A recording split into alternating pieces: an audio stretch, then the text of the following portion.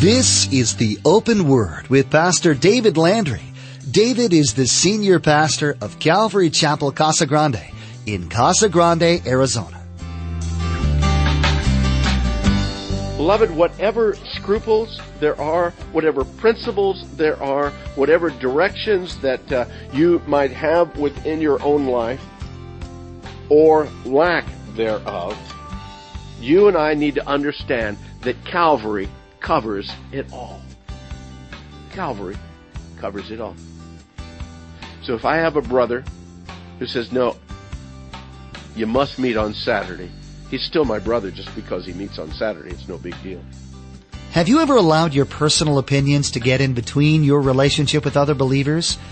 Pastor David will be showing you how God desires your love for Him and for others, rather than how holy you appear to be. Jesus said, "And this is how the world will know you are my disciples, by the love you have for one another." Encourage other believers to live for the Lord, but don't force-feed your opinions on them. Make disciples of Jesus, not disciples after yourself. Let's join Pastor David in the book of Romans chapter 14, verse 5, with our continuing study entitled Liberty and Love. In verse 5, Paul says, one person esteems one day above another, another esteems every day alike. Let each be fully convinced of his own mind. He who observes the day observes it to the Lord. He who does not observe the day, to the Lord he does not observe it. He who eats, eats to the Lord, for he gives God thanks. And he who does not eat, to the Lord he does not eat, and gives God thanks. You know what? There are some people who are truly born-again believers in Jesus Christ, and they believe that we need to be worshiping on Saturday because God did not do away with that commandment. They said, if God didn't do away with that commandment, then we need to worship on Saturday. And if you worship on Sunday, you're doing it wrong. And yet the early century church from the very beginning began worshiping as a celebration of the resurrection of Jesus Christ. And to be under the law that says, no, I have to do it on Saturday, puts a bondage on the people. Now, some, even in Christianity, say, well, what we have done is it's no longer Saturday that is the Sabbath. Sunday is now the Sabbath. And so we've changed and we've now bring Sunday. As a matter of fact, the Puritans were very good at that Sunday is the Sabbath. And they maintained just as strict a rules and regulations in their lives as the Jews did. You know what they did? They took the law of one day and simply shifted it to another day. And I'm still under the law. I've just changed the days. And what Paul is saying, hey, it's not about the days. One day is not more special than the other. In Christ, every day is blessed. Every day is holy.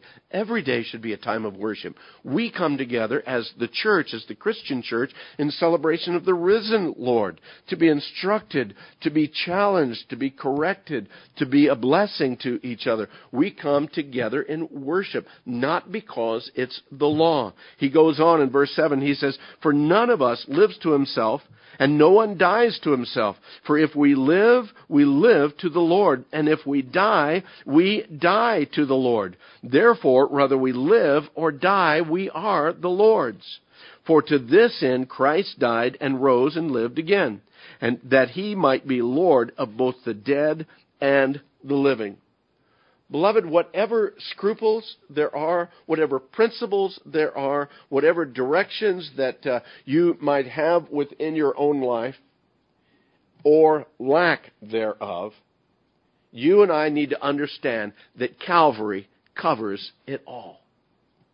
Calvary covers it all. So if I have a brother who says, no, you must meet on Saturday, he's still my brother just because he meets on Saturday. It's no big deal. If I have a brother that says, hey, on the Sabbath day, or that Sunday is the new Sabbath day, and that you need to maintain a Sabbath structure within your life, that's okay for him. He's still my brother. I don't necessarily have to agree with that. But again, in looking and seeing the fact that, man, it's Calvary, it's Jesus Christ, it's the focus of God in our life, not, again, the rules and the regulations. It's our relationship with Him that is the big matter here. And you know what? That's the rub, isn't it? Because many times it's a whole lot easier for you and I to put structures and rules either on ourselves or on someone else, and saying that because I maintain the structures and the rules, that I'm doing okay with God.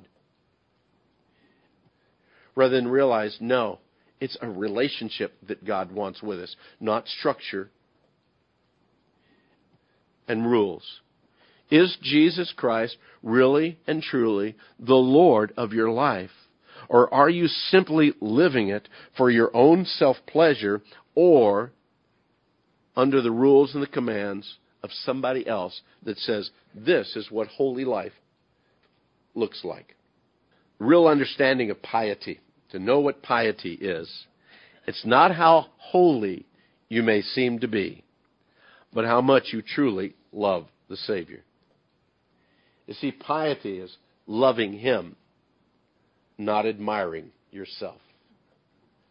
I can look in the mirror and I can say, I don't smoke, I don't chew, I don't go with girls that do. And I can talk about all the holiness and the righteousness of my own life as I look in the mirror, and I can look in there and say, man, I am a really holy dude.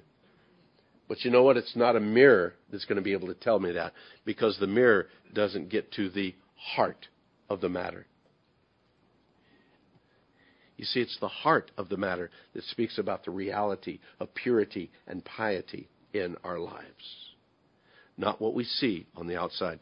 Will the outside change? Of course it will change. But we don't change from the outside in, beloved. We change from the inside out. Well, essentially, Paul's answer is, stop worrying about your brother.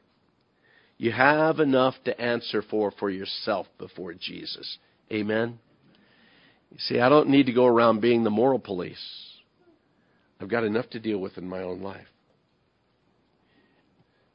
Now, I understand, man, the Word of God, we come, we bring instruction, we bring correction, we bring, again, the teaching of the Word to our lives. But, beloved, understand that it's not the conforming of a man that you need in your life. It's the transforming of your life and your mind and your heart through Jesus Christ. That's why Paul says in verse 10, why do you judge your brother? Or why do you show contempt for your brother? For we shall all stand before the judgment seat of Christ. Now, if you underline your Bible, if you mark it up, and I encourage you to, and again, if you don't do it on yours, then mark it on the person's next to you. But the thing that you need to understand, that you need to highlight in this verse, is not judgment seat of Christ. The thing that you need to highlight and understand is, we shall all stand. All of us. Every one of us. Even those of us that think that, man, I'm doing everything right, and on the outside, everything looks so good. Paul says we're all going to stand before that judgment seat of Christ. What is that judgment seat? Well, along the coast of Israel, along the Mediterranean, they've uncovered the city of Caesarea Maritima. Caesarea Maritima was built by Herod the Great between 25 and 13 BC. It was a great place, just absolutely beautiful probably in its day. Now, they've also excavated at that place the ruins of an ancient amphitheater and what's called a hippodrome. And the hippodrome was the sporting arena. They would have the chariot races around there. They would have gladiator fights. They would do all kinds of things in that hippodrome. A little bit different than a coliseum, different kind of shape, different kind of work, but there it is called the hippodrome. Well, there today, you can go there and you can see they're showing on the hippodrome, there's a prominent place there in the hippodrome that's called the Bema seat. The Bema seat. And what the Bema seat was the place where the judge of the event sat during the contest. And the seat was primarily for the judging of these sporting events. It was a seat where they would sit, and as the sporting event continued on, at the end of the event, the winners of the event would then approach the Bema seat. And then the judge sitting at the Bema seat would then give the awards to those who were winners. Now, beloved, they all ran, but some of them received a reward. And that's what Paul is speaking about with this Bema seat. It was a place of rewards. He says in verse 11, it's written, as I live, says the Lord, every knee shall bow to me, every tongue shall confess to God. So then each of us shall give account of himself to God. And he's speaking to believers. There's going to come a time that each of us, even as believers, we're going to stand before our Lord and Master, Jesus Christ, at that judgment seat, at that Bema seat. And it's at that point in time that the judgment of our works and deeds as a believer will be laid bare. At that point in time, we'll receive rewards for those deeds that are worthy of it. That's not the judgment seat of our salvation. It is the seat of rewards. Each of us are going to give an account. Paul speaks about it in 1 Corinthians 3, verses 12 through 15, when he speaks to us and he says, "Now if anyone builds on the foundation with gold, silver, precious stones, wood, hay, or stubble, each one's work will become clear. For the day, that judgment day, that coming before the Bema seat, for the day will declare it. Because it will be revealed by fire, and the fire will test each one's work of what sort it is. And if anyone's work which he has built on, if it endures, fine, he'll receive a reward. But if anyone's work is burnt up, he will suffer loss. But he himself will be saved, yet so as through fire." So understand, this judgment seat, the works that are unworthy, the wood, hay, and stubble, the things that I've done for my own desire, my own pleasure, or to please even someone else other than the Lord Jesus Christ, they're going to be burned up. The gold, the silver, the precious stone, the things that I've done to His glory and in His glory, honoring and esteeming and caring for others, those things are going to remain and endure. And for those, I'll receive the reward. When he speaks about that those will suffer loss, again, you have to understand. He says they themselves will be saved, though everything else will be burned up. For those that have done their lives, even as believers, again, for selfishness or to please someone else, because of the rules and regulations of man, rather than under the direction and leading of the Holy Spirit, they'll come and they'll have this big pile of ashes. And they'll lay that before the Lord. Say, what kind of a reward do I get for this? I don't believe any of us want to be in that place.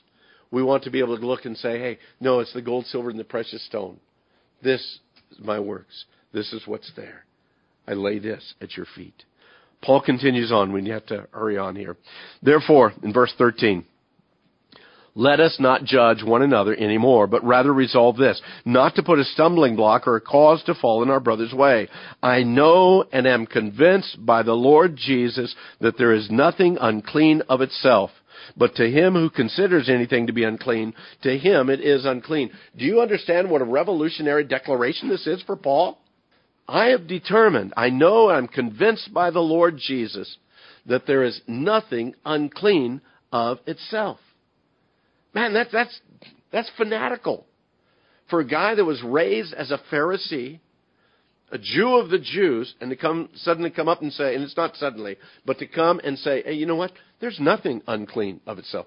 Why, the Jews had so many rules and regs. No, this is unclean, that's unclean, that's unclean. Well, that was clean, but now because it did that, now it's unclean. But in order to get it clean, you can do this to make it clean. No, they had tons of rules, but Paul says, no, there's nothing that's unclean in and of itself.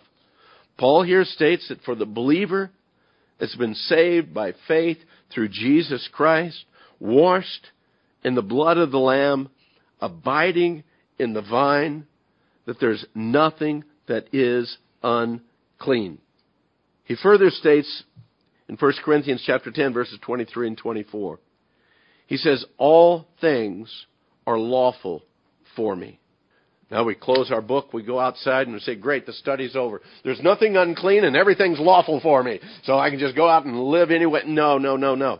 That's not what he's saying. That's not what I'm saying. Paul continues on in 1 Corinthians chapter 10. He says, all things are lawful for me, but not all things are helpful. All things are lawful for me, but not all things edify. Let no one seek his own, but each one the other's well-being. You see, there's a tremendous amount of things in this world that you and I, as believers, we are free to be able to do and to live. But you know what? There's a tremendous amount of those things that are not good for us, that don't strengthen us and would actually bring us down in our walk in the Lord. So being careful in our lives of knowing that in our freedom, I need to also look and see, man, is this going to edify? Is this going to be helpful? Or is it going to be harmful and destructive in my life? Oh, in and of itself, it's not unclean because I'm bought by the blood of the Lamb. But in how that is impacting my life, Jesus himself said, it's not what goes into the mouth that defiles a man. It's what that comes out of. And that's what we need to understand. That's what we need to grasp in what Paul is saying here today. Once we understand and see the balance, beloved, what a great freedom comes in our life. But with freedom comes a great responsibility. Our freedoms are not a license to lord it over someone who has differing principles and scruples, but neither is our freedom a license to licentiousness. You know what licentiousness is? You know, I've got a great definition for licentiousness. It's a short 3-letter word called sin. But licentiousness sounds a lot more impressive, so you use those big words. You know, our freedom is not a license to sin, folks, but neither is it a license to go and lord it over somebody with differing principles or scruples. Both of us should be led by the Word of God and by the Spirit of God, and yet at the same time understand that there's differences even within the body of Christ. Even within the body of Christ, there's differences of understandings. There's differences of principles. And I don't have to say that, hey, there's a difference between Calvary Chapel and Foursquare Church. Oh, we know that there's differences there. But you know what? Even within our congregation this morning, there's differences of principles and scruples for some of you than there are for others. And we need to understand, both of us are reading the same word. Both of us understanding, man, I believe that the Word of God is inerrant and it is, good for doctrine, for reproof, and for correction and righteousness, and I receive it that way. And I know that we're both led by the Holy Spirit, but because of our background, because of our understanding, because of our own experiences, many of us have differing principles. Also because of the differences even of maturity in Christ, there may be different principles and scruples within our lives. And that's what Paul is trying to bring home to us here. That's why he says in verse 15, yet if your brother is grieved because of your food, you're no longer walking in love. But let me take out food. Let me scratch that out and put in there freedoms or liberties. If your brother is grieved because of your freedoms, you're no longer walking in love. If your brother is grieved because of your liberties, you're no longer walking in love. And then he says these words, do not destroy with your freedoms or your liberties or with your food the one for whom Christ died. What a shame it would be that our freedoms would become something that would destroy the faith and the hope of a weaker brother or sister. That we would be able to come to them and say, hey, you know what? I'm free to do this. You ought to be free to do that. So, hey, no big deal. Some of you that I know that you've placed upon yourself, and a very good thing says, you know what? I will not see any movie that's rated beyond G. I will never see another movie that's rated beyond G. And I have no problem with you declaring that. But I've seen some R-rated movies myself. I saw Schindler's List. It's an R-rated movie. I saw The Passion of the Christ. It's an R-rated movie. Now, that may cause you to stumble, and I'm not saying that today to cause you to stumble. What I'm saying is today is that within the same direction, the same leading, differing principles and differing scruples have differing places in differing people's lives. Some of you may have chosen within your families to not have a television at your home. Because, again, of all the garbage that's on TV. And I have absolutely no problem with that if you choose not to have a television for your own well-being. I have no problem. We have a television at our home. But we also have a remote control that controls what's on that TV. Another thing that controls what's on our TV is the fact that we have an antenna and we only get like 3 channels. So that helps too. And then the other thing that helps is I give the remote to my wife. That way, and I'm sitting there looking at it kind of dumbfounded and says, well, how come that's all she has on? She says, you don't need to know, and quickly changes the channel. So, again, differing areas and differing peoples. Does the Bible say thou shalt not have a TV in your home. No. But neither does it say you need to have a TV in your home. So are you understanding what's going on in what Paul is saying? And can you relate it to where you're at today in your own life? The freedoms that we have, yes. But with the freedoms come great responsibility. Responsibility not only in our walk with the Lord, but our responsibility also in others. If I feel within my life that it is wrong to have a computer in your home because of all the pornography and the ease of pornography that's found in it, and I come to you today and I say, you know what? None of you are allowed to have, if you're going to be a part of this church, you're not allowed to have a computer in your home. Then I'm totally misconstruing and misdirecting what the Word of God speaks. I am going to warn you about the harm of things that are there and the damage that can be done. But let's go on because we need to finish. Therefore, verse 16, do not let your good be spoken of as evil. For the kingdom of God is not eating and drinking, but righteousness and peace and joy in the Holy Spirit. For he who serves Christ in these things is acceptable to God and approved by men. Therefore, let us pursue the things which make for peace and the things by which one may edify another. In the choices that you and I make, can you really say that you're able to serve God in those choices? That's where it really comes to matter. Whether it be in the freedoms you express or even in the strictnesses that you observe. Whether it be in liberty or in law, love has to rule over all of it. It has to cover all of our actions, all of our purposes. Love for Christ and our love for our brothers and sisters in Christ. Paul finishes up 14 here. He says, do not destroy the work of God for the sake of, and again, your freedoms or your liberties. All things indeed are pure, but it's evil for the man who eats if it's an offense to him. It's good neither to eat meat nor drink wine nor do anything by which your brother stumbles or is offended or is made weak. Do you have faith? Have it to yourself before God. Happy is he who does not condemn himself in what he approves. But he who doubts is condemned if he eats, because he does not eat from faith, for whatever is not from faith is sin. Taken at face value of what Paul said just now, you would think that Paul became a vegetarian for the rest of his life. But I don't believe that that's the case. Paul simply says, you know what? It's good to not eat meat or to drink wine or do anything by which your brother stumbles or is offended or is made weak. And then he follows it up. Do you have faith? Have it to yourself before God. I feel we miss the point if we say, well, Paul says, man, then we're not going to do anything that will ever make a brother stumble.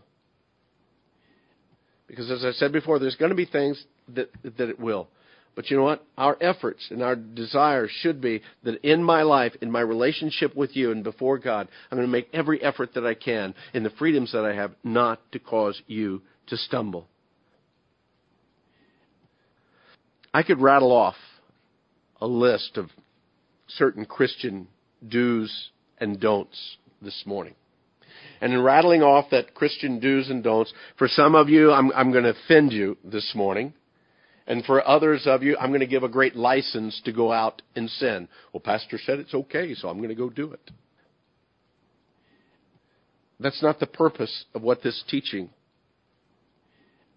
is about. The purpose of this teaching is all about what Paul has said in all of this. Man, that again, it's our relationship with God, our love and care for those that are around us.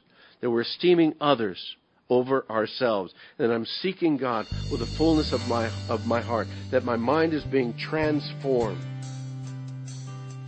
Again, for His glory and for His honor.